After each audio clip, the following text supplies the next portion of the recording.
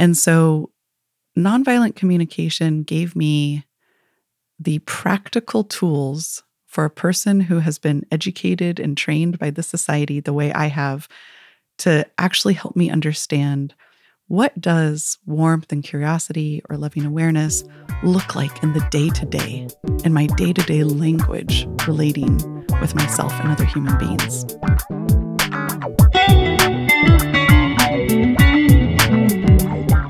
Welcome, everybody, to the podcast, Relationships.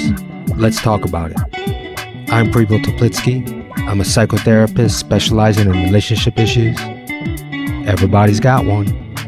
Partners, family, friends, co-workers, neighbors, relationships. Let's talk about it.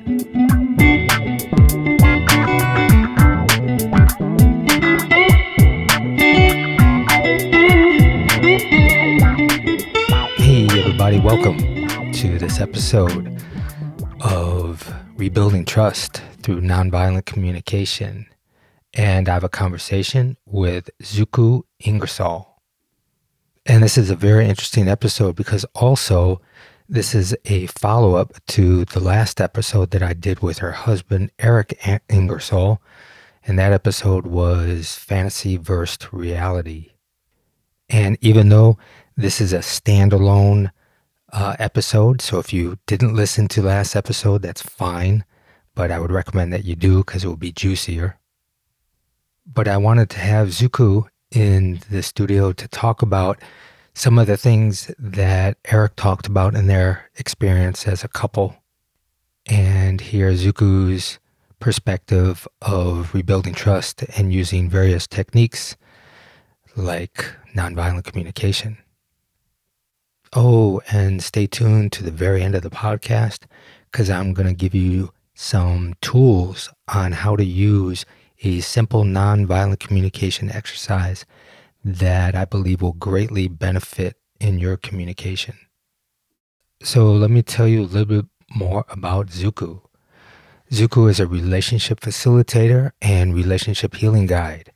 She is a perennial student of the spiritual paradigms and practice skills that lead to deeply satisfying relationships. She and her beloved Eric work as a team supporting individuals, couples, and groups who long for relational healing and the deepening of authentic connection. You can learn more about their work at ericandzuku.com, and I'm going to have links in the show notes for their website. So Zuku is wonderful to talk to. I really enjoyed her presence, her thoughtfulness of her communication, and most of all, her heart. She has such a warm heart, and it comes out in discussions around warmth and how to resonate with that deep feeling of warmth so that we can connect with one another. Okay, and before we get on to this episode, I want to tell you I really appreciate those of you that have donated recently to my podcast. I'd like to thank Mary in Ohio and Zachary in Georgia and also Marie in California. Thank you so much. It's greatly appreciated. And those of you that are inclined to support the podcast financially, you can go to my website, prepo.com, click on the podcast page, and another link for support the podcast. You can leave a one-time donation or a reoccurring donation. And you can also check out my website, prepo.com, to learn more about my therapy practice and my coaching practice. And you can also sign up for my newsletters there. You can catch me also on Instagram at Prepo Teplitsky, and also some of my tweets on Twitter at Prepo Teplitsky. And if you're listening on Apple Podcasts, would love if you would leave us a written review. Okay, everybody. Hope you're enjoying your summer. Fun connections, being outside, connecting with your loved ones, spending some good time with yourself. I've had some real good time by myself. My wife is in Denmark. She's been there for 7 weeks. So I've been a lone boy, and I've been doing some good self-nurturing. So I hope you're doing the same. Okay, everybody, here we go. My conversation with Zuku on rebuilding trust through nonviolent communication. Yeah, let's talk about it.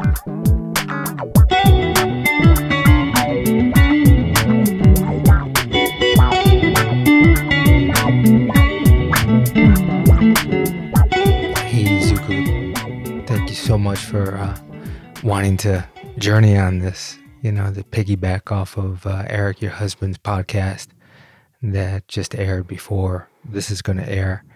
And some people might have listened to that. That was around fantasy versus reality. And he shared some vulnerable experiences in your relationship. And so I really appreciate that you're willing to talk from your perspective from that. Yeah. Thank you, Prepo. I'm happy to be here. Yeah. So some people might have listened to the past podcast with Eric and some may not. I'd love if you would tell it from your experience of some of the challenges that you had that came up to what we're going to talk about building trust. Yeah. So one morning, I think we were still laying in bed. It was a few months after we got married.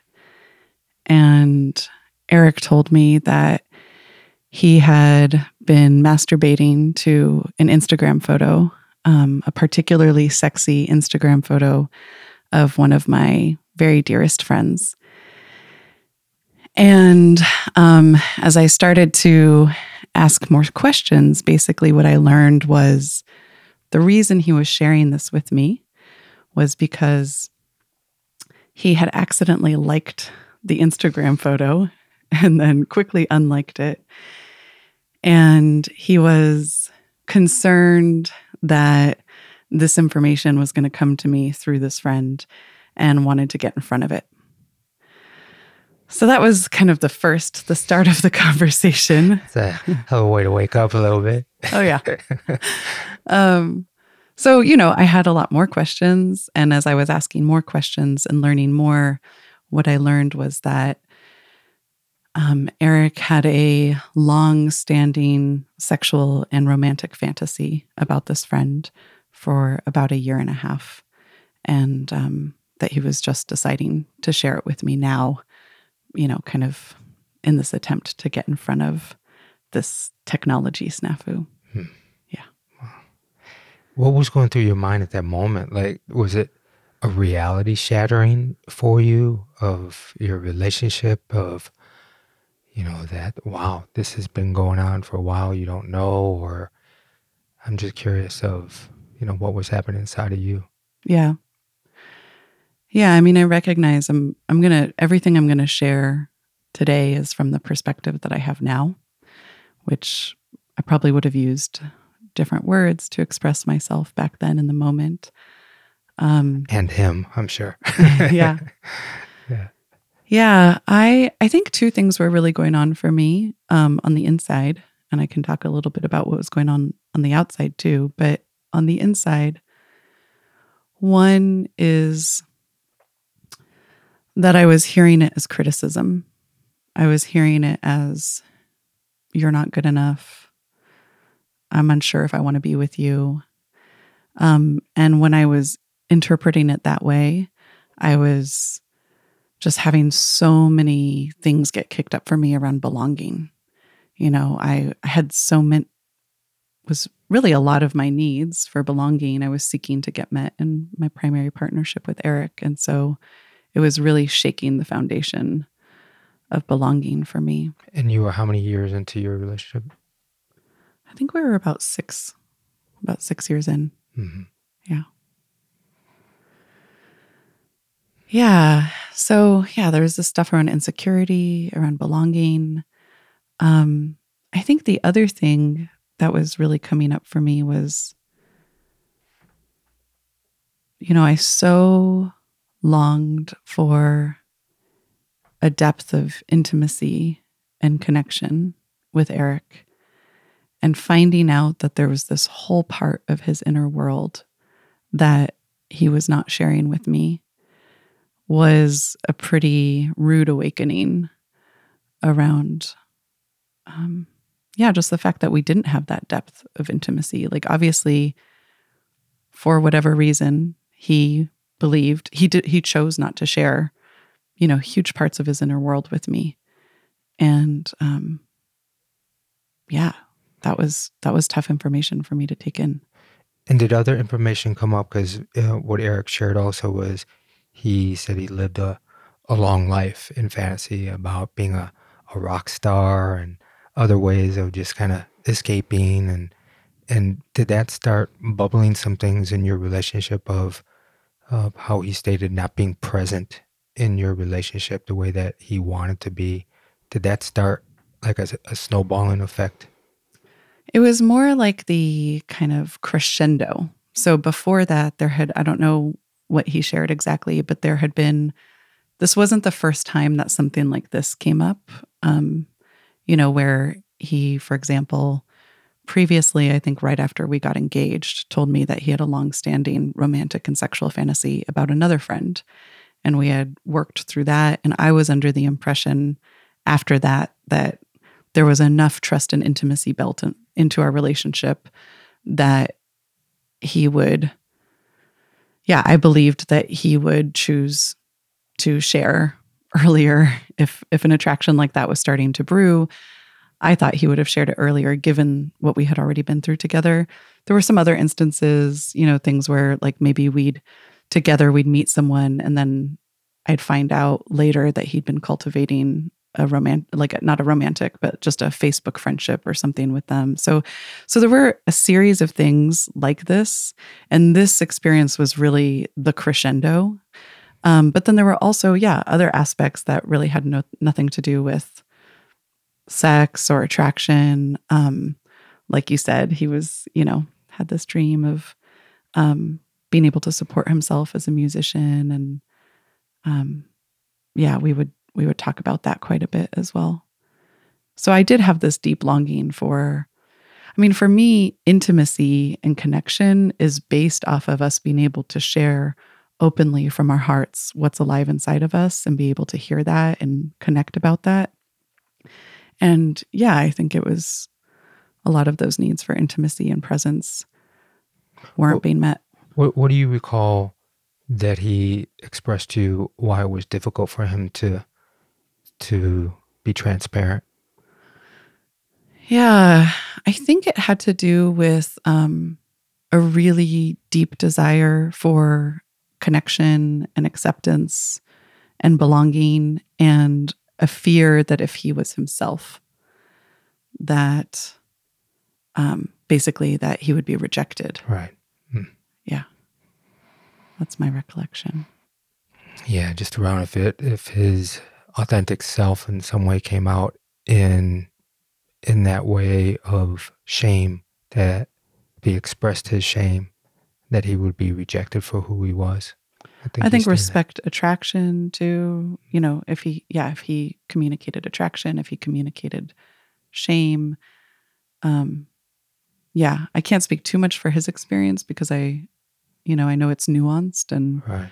But that was my recollection, it was the drive for acceptance and belonging that was leading him to the decision of not sharing what was happening inside of him.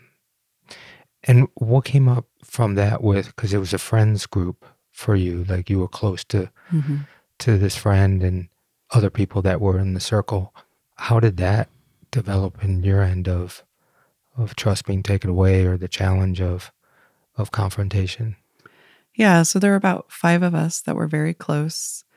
And so the first thing I did was I wanted to understand if it was a one-way attraction or a two-way attraction. Like if something energetic was being shared between them, I would want to know that, and that might change the course of what happens next. So I spoke with this friend of mine, and I learned that it was not a shared attraction. And in fact, she was having a pretty strong reaction to learning this information. And I think then at some point, it's going back kind of a ways now, but I think at some point we decided to all get together and have a conversation, the five of us. And I was just so dysregulated. I'm talking about it in a pretty calm way now, but in my experience, both within myself and also in holding space for others, when the need for belonging is up or when we're hearing criticism, often our nervous system just like completely goes offline. And I was definitely in that state. And I think I was hopeful that when the five of us got together, that there would be some sort of grounding or wisdom, kind of collective nervous system that would shift things. And that wasn't my experience. I don't think collectively as a group, we didn't have the skills or just the capacity. And there was no one person holding the space that had some expertise in that area to help regulate the group. Yeah, that's really, looking back, one of my great regrets is that I didn't make a request of the group to see if they'd be willing to move into something like that where we brought in an outside facilitator. Yeah. Yeah, it was really rocky. It was just really rocky. And while I still, love those friends very much and hold them very dear in my heart, we don't share our lives in the way we once did. It was really, of that group of five, it was really just Eric and I that decided to take this material and use it as an opportunity to go deeper. But we didn't do that in community as much as there was a part of me that probably really longed for that. Well, do you remember a turning point? Because most people either, shit or get off the pot, the aspect of taking it deeper or just saying, fuck it, this is not worth it. Do you remember any of the thought process that you had around, all right, I want to try to understand this or transform or grow from this, as opposed to, this is not safe, I need to get the hell out? Yeah. To be honest, I've had so many points throughout our relationship where my nervous system is super activated and there's this part of me that just wants to get the hell out. And at some point, it was before we got married, I don't remember when exactly, we basically made a commitment to ourselves. I would say it was a commitment to each other, but I really think it was a commitment that we each made to ourselves, which was, the phrase that we use is, until love does us part. And what that means to me is that I am committing to myself. The gift I'm giving to myself is that I will not choose to end my relationship with Eric out of fear or out of anger. That I will only make that choice if it's coming out of love. Wow, that's beautiful. And that's been a really helpful guidepost in the moments when I feel super dysregulated. So that was alive for me. It's something I can remember as being really important to me, even in those moments that I'm so upset or, just kind of freaked out, or, alarmed aloneness is the term that comes to mind from one of my mentors. The other thing is that I continually check in with myself. And even when, like in that circumstance, but also in other circumstances where it was super challenging, I would just drop into a really quiet place with myself and ask myself, am I a yes to continuing? Like, even if all these needs are not being met, am I a yes? And the answer for me has always been yes. And sometimes I feel a little confused, but when I check in at a really deep level with myself. Is that a somatic level that you check in? Yeah. Yeah. Yeah, because the body kind of knows if it's a yes or a no. There's usually a expansion or a contraction around maybe the solar plex or something to that. Yeah. Yeah, it's not an intellectual thing. Mm-hmm. I have to drop into a different space. Wow. Yeah, and I was just a yes. And I think even long before this rupture, we just sort of knew that our relationship was about growth.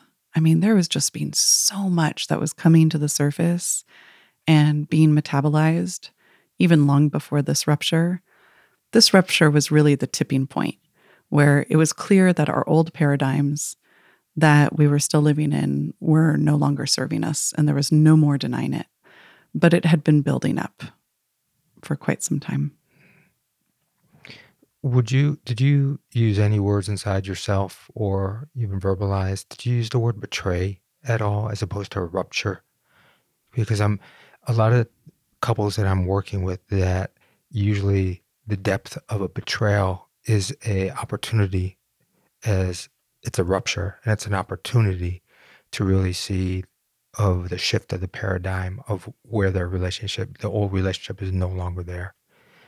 Are they going to create a new relationship? Did you use that word? Did you feel that word? It's a good question. I don't remember using that word, but I've heard Eric share that many times. So that's what's coming up for me right now as you say that, is remembering Eric talk about how terrified he is at times of betraying me. And so it's this sort of like choosing certain pathways out of fear rather than out of love, which to me is just so tragic. Because ultimately it's deeply unsatisfying to be relating from that place of fear of loss versus joy and delight of connection.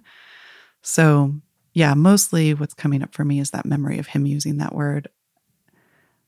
I don't know. I can't remember if I ever used it, but it doesn't feel alive in my system.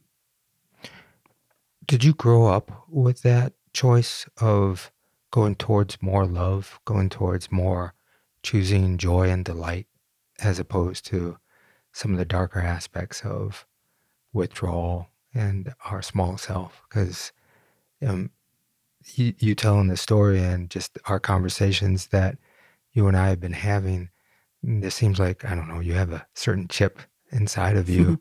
I don't know whether it was cultivated, whether it was nurtured, probably a lot of both, a lot of your own work. But I'm just curious I would think, people would ask, like, how do you go towards love when there's darkness right there?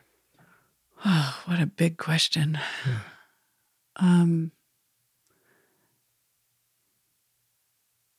Some of that answer is unknowable to me. I feel a little teary just in receiving it. And, I had so many blessings and so many tragedies growing up. I think one of the great blessings that I feel incredibly grateful to my parents for is that they lived pretty far outside the mainstream paradigm. They were pretty devout followers of a guru, and they were really questioning everything, down to what we ate. So there's this willingness, I think, inside of me that I feel so grateful for, to think outside of the paradigms that I've been fed, because I was shown another option.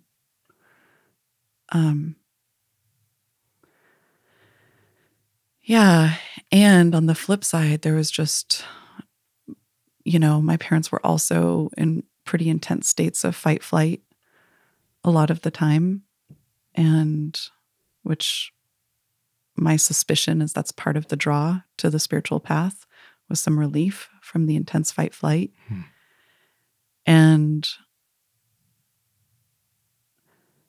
so I don't know, it's not one thing, but there is a really powerful longing inside of me.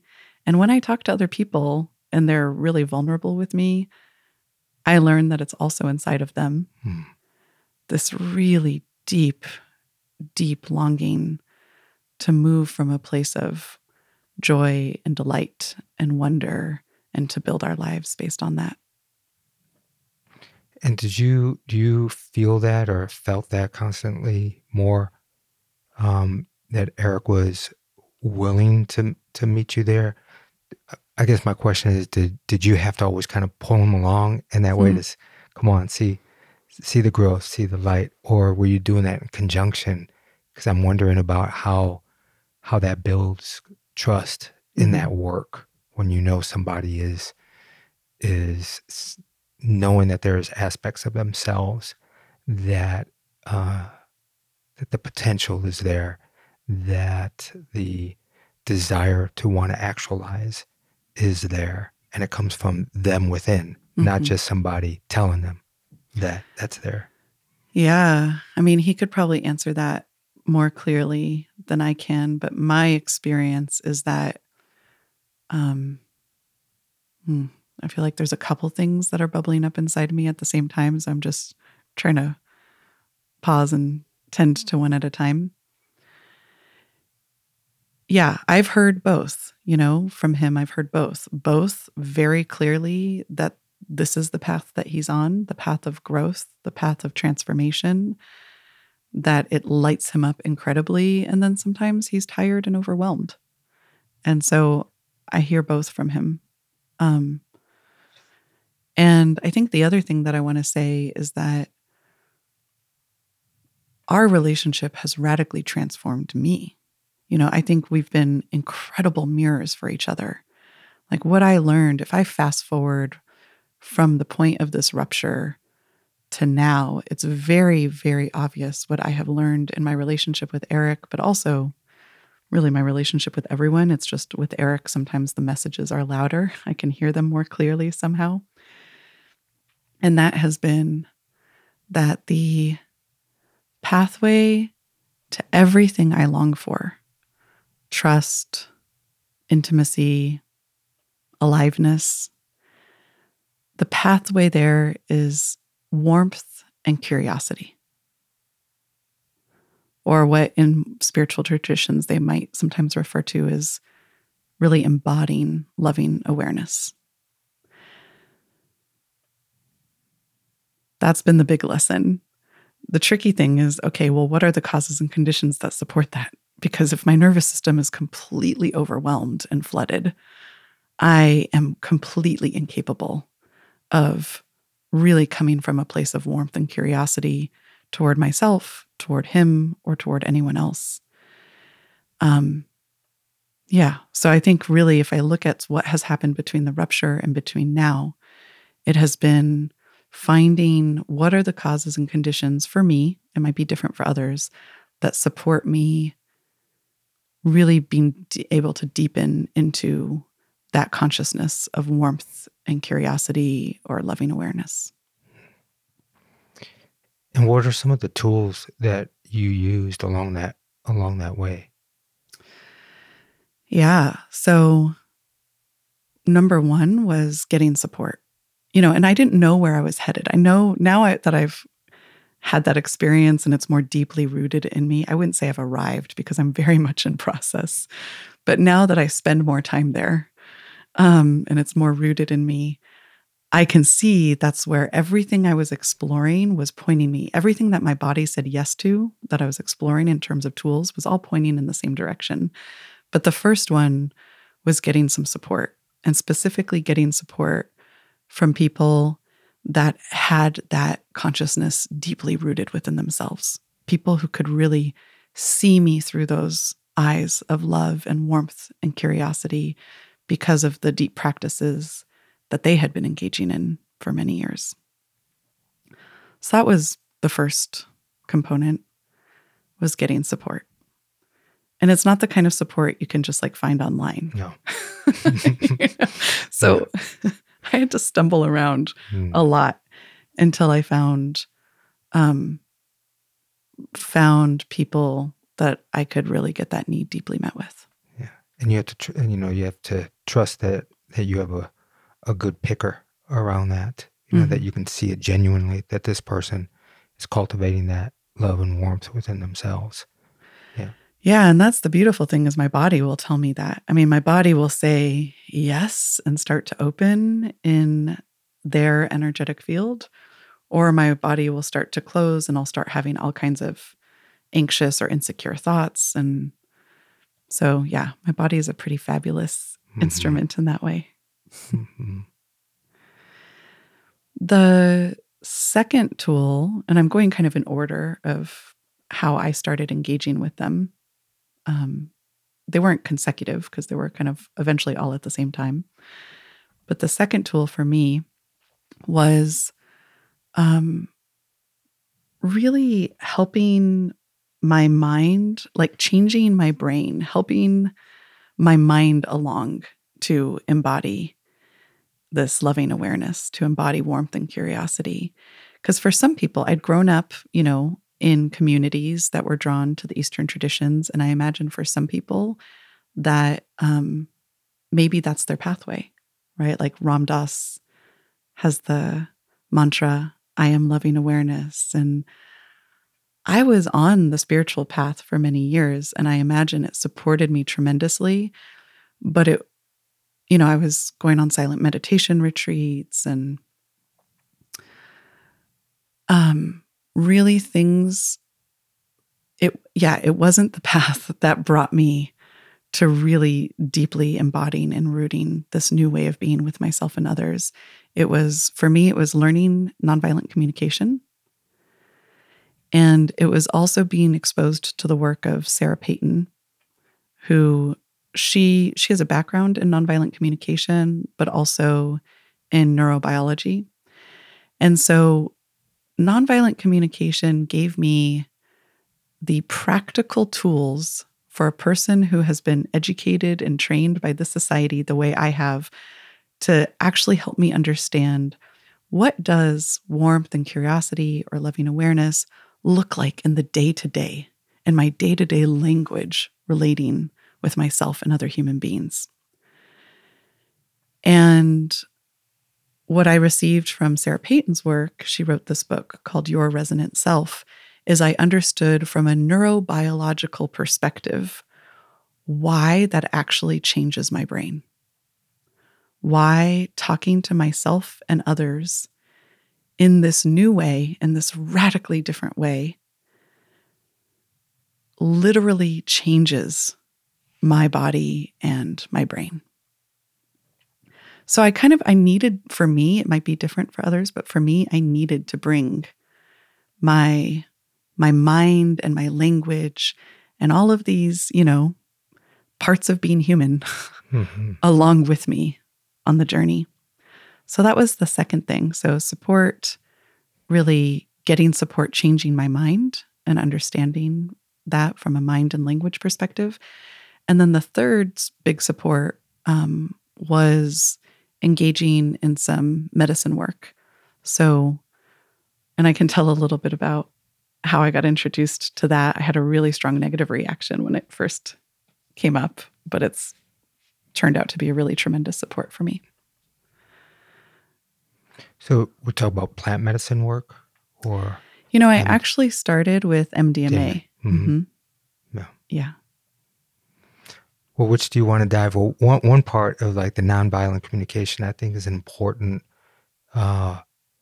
aspect for people to realize. How did you implement it in day to day, and how did that benefit your process with rebuilding trust or another level of deepening your relationship with your husband? Yeah. Oh boy. I mean, there are so many tiny unconscious ways that we are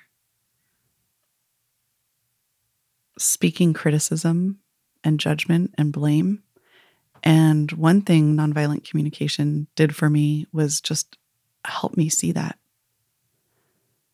And I think I would combine that with, I realized I've touched on medicine work without putting it under the caveat of I was doing it in a therapeutic way, very occasionally with a lot of integration support. It wasn't recreational use. And the reason that was really important in my journey personally was because it allowed me to experience what does it feel like to embody that warmth and curiosity from the inside out. So it's not just a mental thing I'm learning from NVC, but I'm actually getting an embodied experience, bottom up kind of experience of what that feels like on a cellular level. So the two really came together for me. I was learning all of these unconscious ways that I was speaking from a place of blame and criticism and analysis without even realizing it.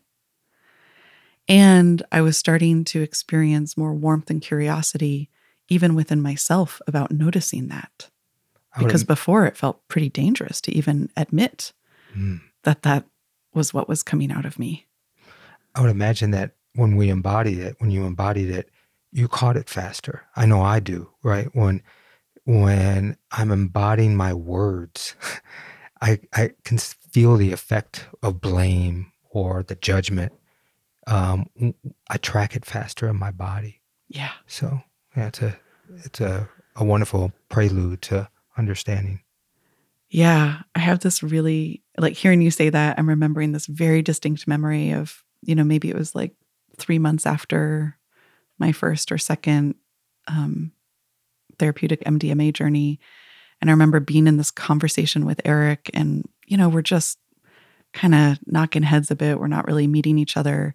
And at some point, just having the self-awareness within to be able to say, wow, I'm realizing that I'm judging you, and it is so painful. And if it's painful for me, I guess I'm wondering, is it painful for you too? And he sat back in his chair, and his whole body language, like all these muscles just relaxed. And he said, wow, thank you so much for noticing that. Mm. And was that different for you, of noticing? Some people have the experience of judging is a false sense of empower, right? They get that adrenaline rush and they feel powerful, but they're powered over somebody as opposed to an empowered feeling. So how was it the realization that it became painful to judge? Yeah, that's an interesting, there is a sense, even now it's like I can sometimes tap into what you're saying, that adrenaline. But I don't know, for me, it's like if I really bring warmth and curiosity to that within myself, it doesn't feel that great. It's kind of counter. It's like a magnet repulse or something like that. It's very different. To judge and feel good is not the same as warmth and loving. Yeah. It has a really different quality. And I think here's where all of these different supports were helpful, is that it helped me know the difference. Because I probably, before I started engaging with these 3 different kind of pathways to knowing warmth and curiosity from an embodied perspective, I probably didn't know how good it feels. And so I did the thing that was available to me, the thing that everyone else was doing, the thing, that was like probably the closest thing I could grab for. But once I really got a taste of how amazing warmth and curiosity is, both within myself, but also in connection with others, the other thing just feels like such a cheap substitute. When we were talking before about the rebuilding trust of it, it doesn't necessarily mean that it's rebuilding between another person. What I'm getting from what you're saying is how important the trust building within ourselves, that we trust our compass, our navigation tool, that you trust warmth is warmth and judgment is painful, Yeah. that you trust that within yourself. So I'm imagining some of the process that you've gone through and that you continually go through in your communication, in your ways to transform conflict, is more about also your own trust building. You're rebuilding trust within yourself moment to moment, and not just with another person. Yeah. Now I know how to get my needs for trust and intimacy met. And it's by embodying warmth and curiosity in my conversations with Eric that brings us.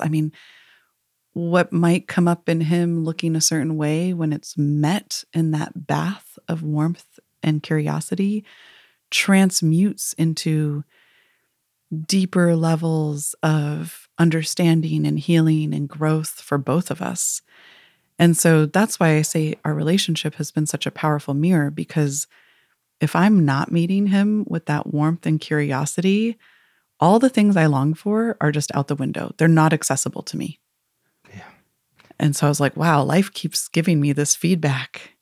And I think what I want to clarify, though, is it's not a should. It's not like, oh, I should be warm and curious. It's just an honest checking in with myself. Like, am I in that space where I can genuinely meet him with warmth and curiosity? And if I'm not, what are the causes and conditions that can support me in meeting myself with warmth and curiosity? Maybe that's getting support from somebody else. Maybe that's community. I've built a lot of community around nonviolent communication at this point.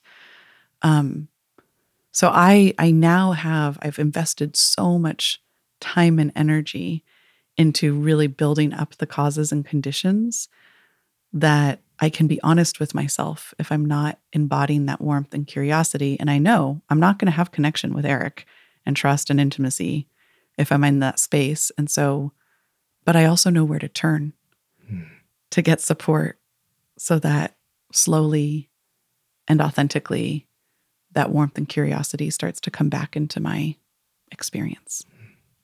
That's beautiful. I'm curious, I won't put you on the spot for a second. What would be a communication way to ask somebody to get your needs met? Like what would be an example if you have a certain need? How would you approach somebody in that warm way and curious way? Yeah, I think when making a request, the first thing that's really important to me is, am I willing to hear no? Because if I'm not willing to hear no, it's not actually a request, it's a demand. I'm not respecting their autonomy. And I'm just so clear within myself, I want to connect from that place where we're both a full yes. That's the place that's juicy for me. So the first thing inside of myself is just checking in to see, am I willing to hear no? And once I'm clear that it really is a request, and that if they say no, I have a plan for other ways, other people maybe that I could turn to get my requests met. Then I think it's just asking clearly and directly, and the sentence stem that I use is, would you be willing to ... Like, so today, Eric's about to go on this trip to Chicago.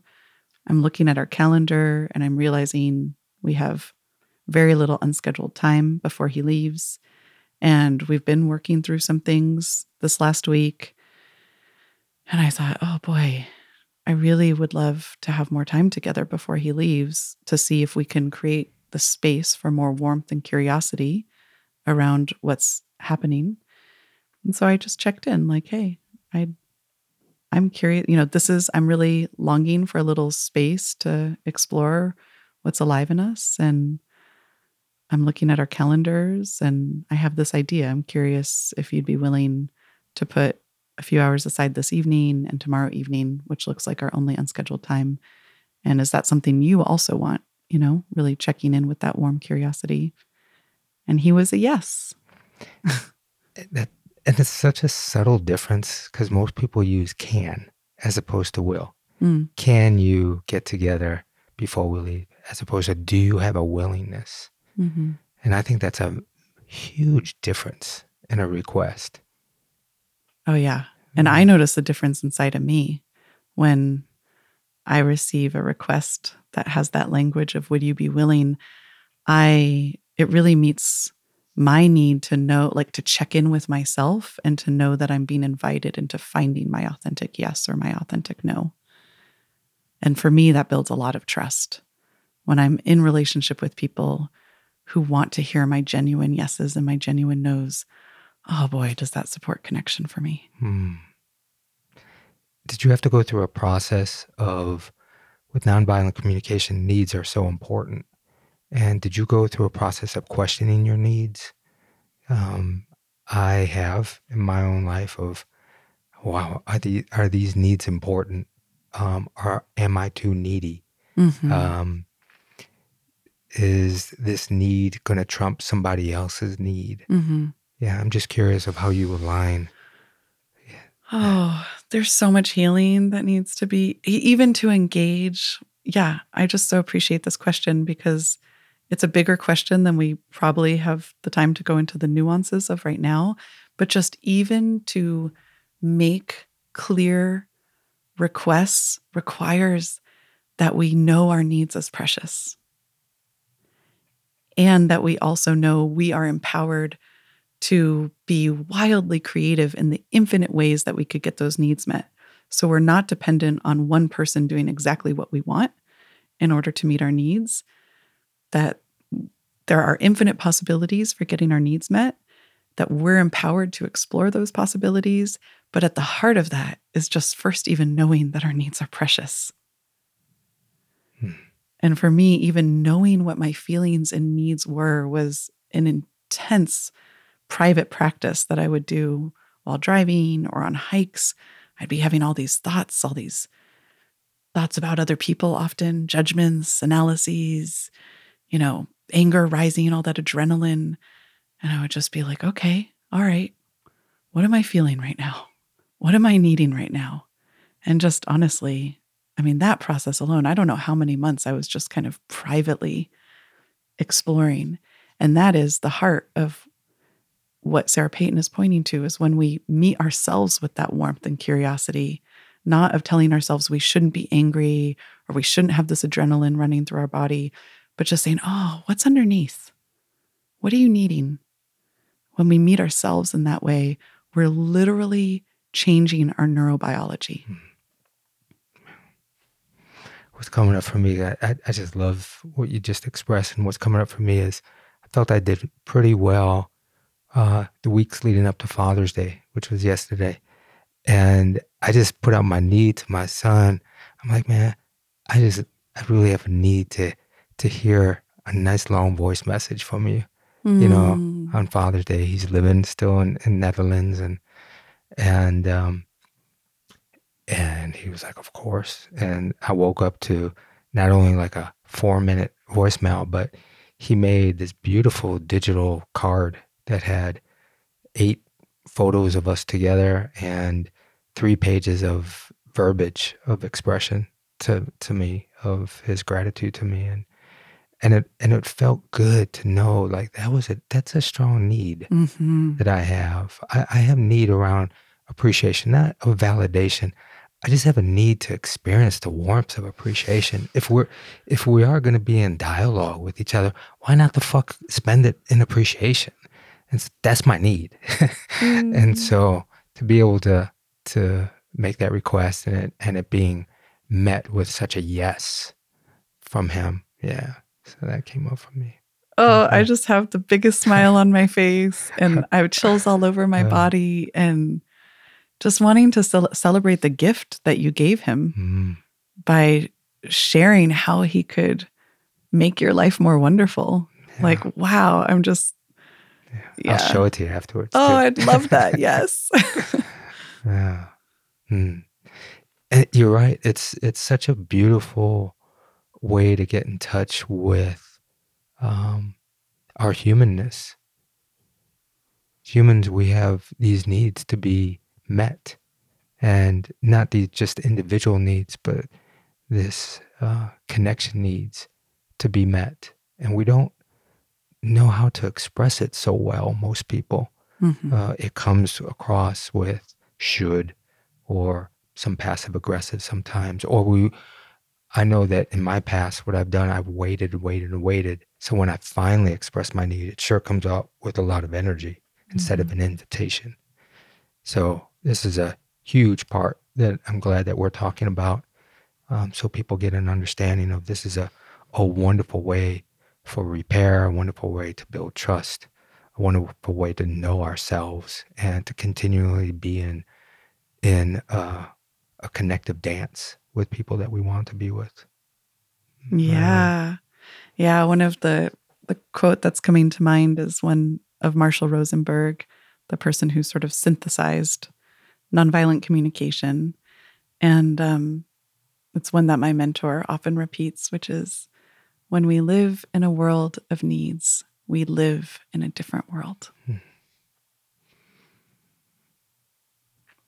it's a world I want to live in. Mm. Yeah.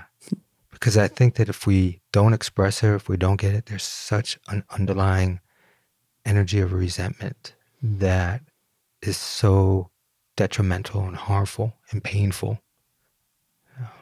Yeah. Yeah, I've been there. Oof.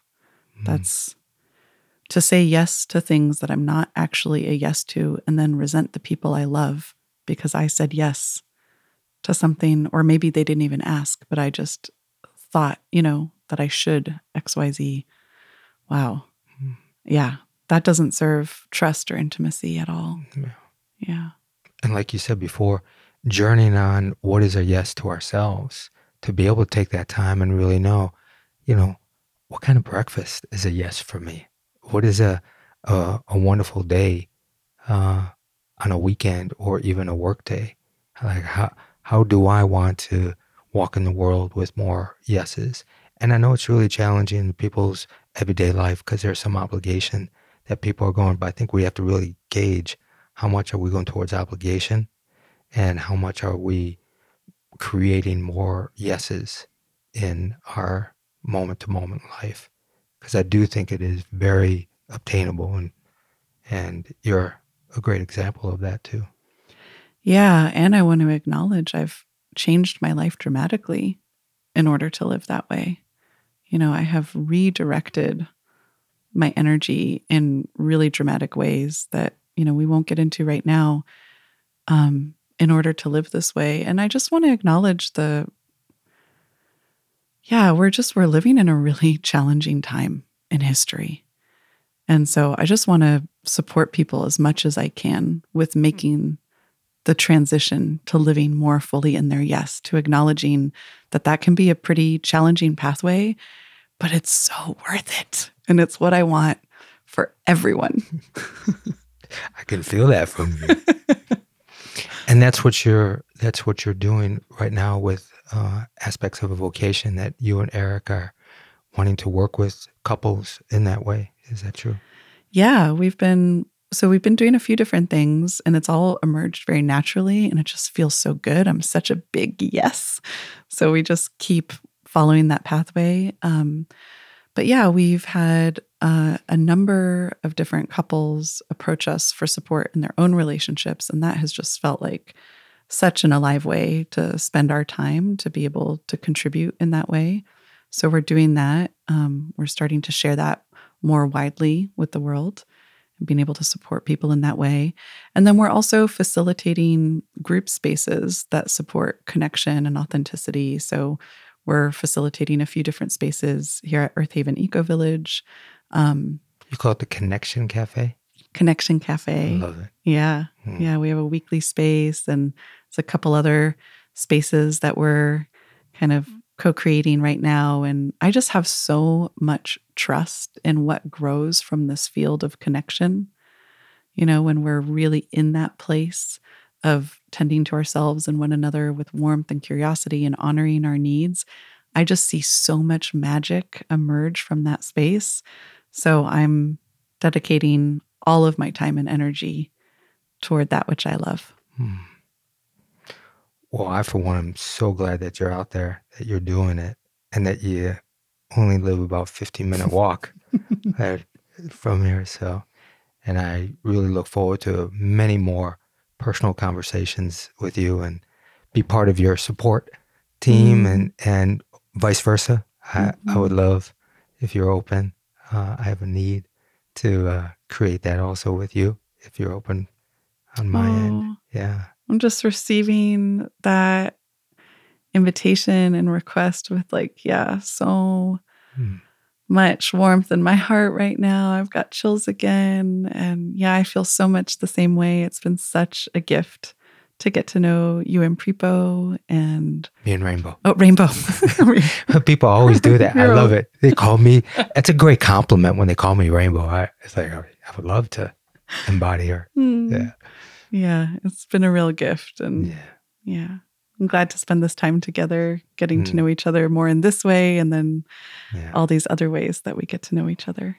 And if you're up for it, I would love for you to come on the podcast many more times because there's wonderful, juicy topics we can talk about. I'd love that. Yeah. Thank you so much, Suku. Thank you.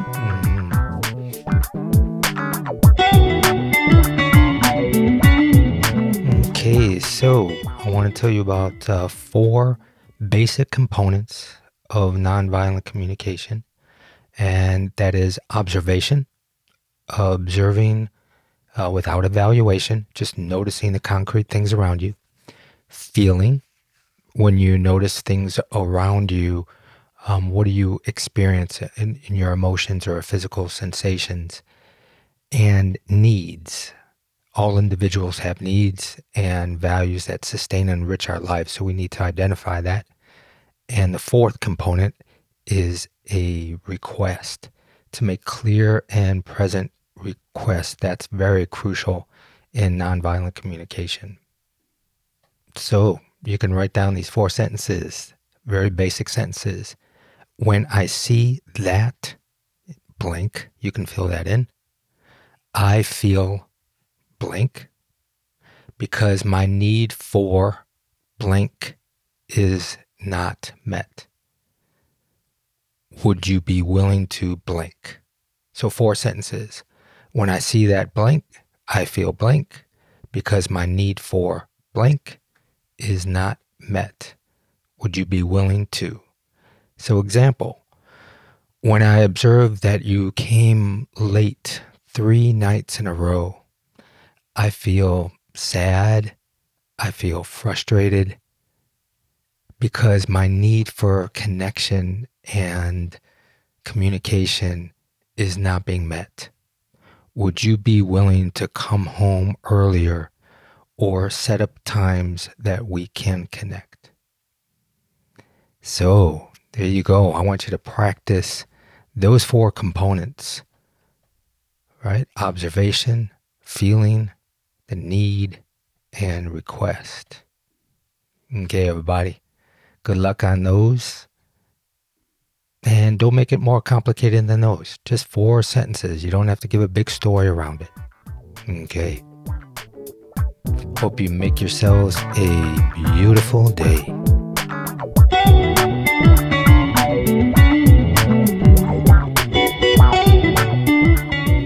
Relationships, Let's Talk About It, is a production of Heartshare Counseling and Consulting, PC, of Asheville, North Carolina. For more about licensed counselor Pribo Teplitsky, visit pribo.com. Theme music by Artie the Monk. This content is intended for informational purposes only, is not a substitute for professional counseling or therapy, medical advice, diagnosis, or treatment, and does not constitute medical or other professional advice.